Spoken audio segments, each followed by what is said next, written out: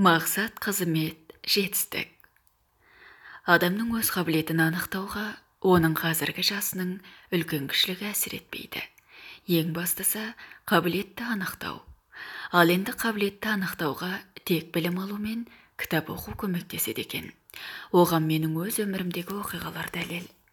Сондай-ақ сіз өз қабілетіңізді біле тұра, бір кезде алған дипломмен қазір жұмыс жасап жүрсеңіз, онда сіз өзгенің мақсатына қол жетуіне көмектесіп жүргендердің қатарынан болғаныңыз.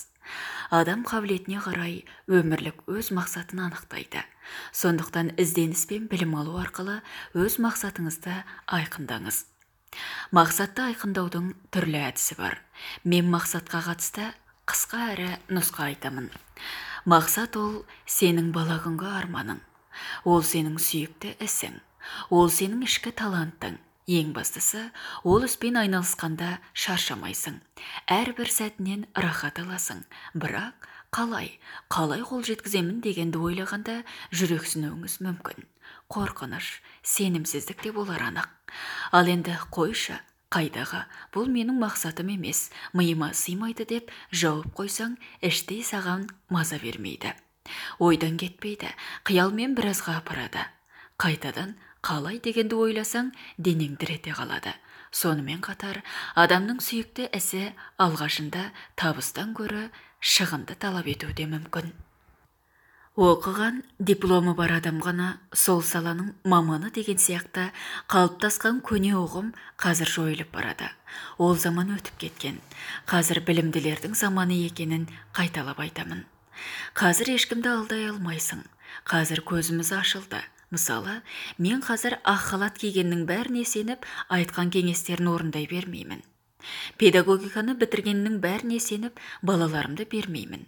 Балабақшада жұмыс істеген маманның бәрі бірдей бала тәрбиесін біле бермейді. Қазақ тілі мұғалімінің бәрі бірдей қазақ тілін жақсы көрмейді. Әр маман туралы бұлай деуімнің себебін мынадай қарапайым мысалмен түсіндіріп көрейін. Адамның қолында қаржыгер мамандығын өте жақсы бітіргендігі туралы диплом болуы мүмкін.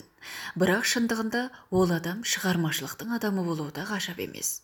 Мұндайлар бір кездегі оқыды деген ат үшін, диплом үшін, немесе ата-ананың қалауымен тағы басқа да себептермен жоғары оқу орнын оқығандар.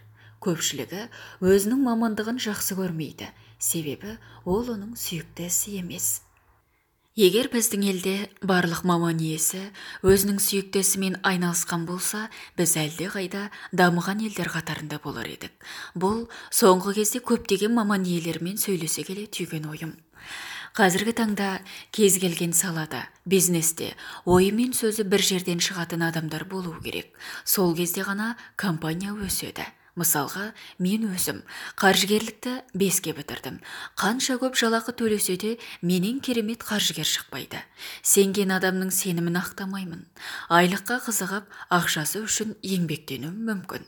Бірақ мен ол компанияға өз үлесімді қоса алмаймын. Олардың өсіп өркендеуі үшін еш нәрседе жасай алмаймын. Өйткені мен қаржыгер емеспін. Есеп-қисап менікі емес. Маған ол мамандық қызық емес. Ал енді психологияға келсек, өзімді зерттеп тану үшін оқып жүрмін. Менің журналистикаға, филологияға қатысты дипломым жоқ. Дегенмен, жазғанды жаным жақсы көреді. Маған $1,000,000 береміз, тек ешқашан жазбайсың десе, ойланбастан бас тартамын. Жазбасам, менің тыныс алуым тоқтап қалатындай. Мен жазбасам, өмірдің қызығы болмайды. Қалам мен қағаз, жазу менің сырласым, досым, айнымас серігім, жан жолдасым. Менің өмірімнің мәні жазу. Сондықтан менің мақсатым адамдар үшін пайдалы дүние жазу.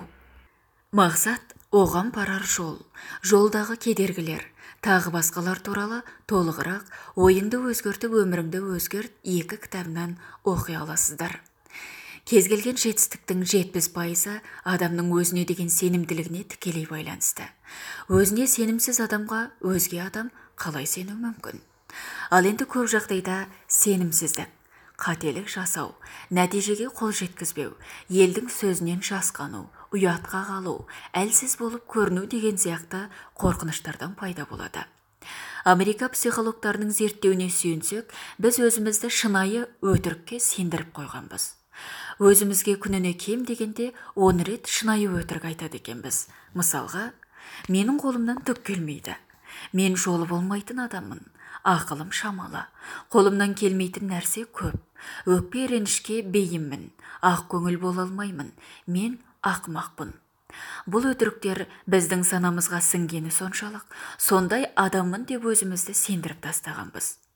Әлсіз адамдар менің қолымнан келмейді деп, ісін бастамай жатып, өзі өшеді. Бұл дұрыс емес. Өтірік өрге бастырмайды. Өтірік дейтініміз өзі туралы ойлауы. Ал дұрыс емес дегеніміз өзі туралы өтірікке сенуі, қателеспеуі.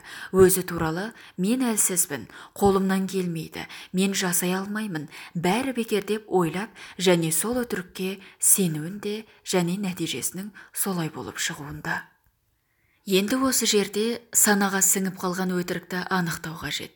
Содан кейін өзің туралы өтіріктің қарама-қарсы мағынасын анықта. Жоғарыда айтылған мысалдың қарама-қарсысы мен мықтымын, менің қолымнан бәрі келеді, мен бәрін жасай аламын, менің ісіме керемет нәтиже бар.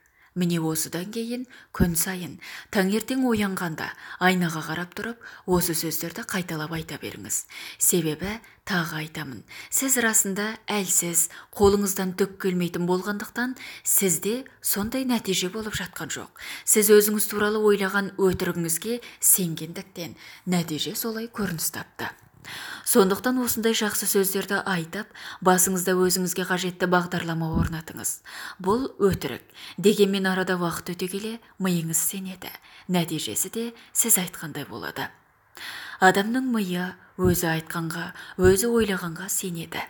Миымыз ақыра біз айтқанға, бір нәрсеге сенеді екен. Ендеше неге жақсы сөз айтып, жақсылыққа сендірмеске? Аузымыздан жиі шыққан сөзбен жиі ойлайтын ойымызды өмірімізге тартады екенбіз.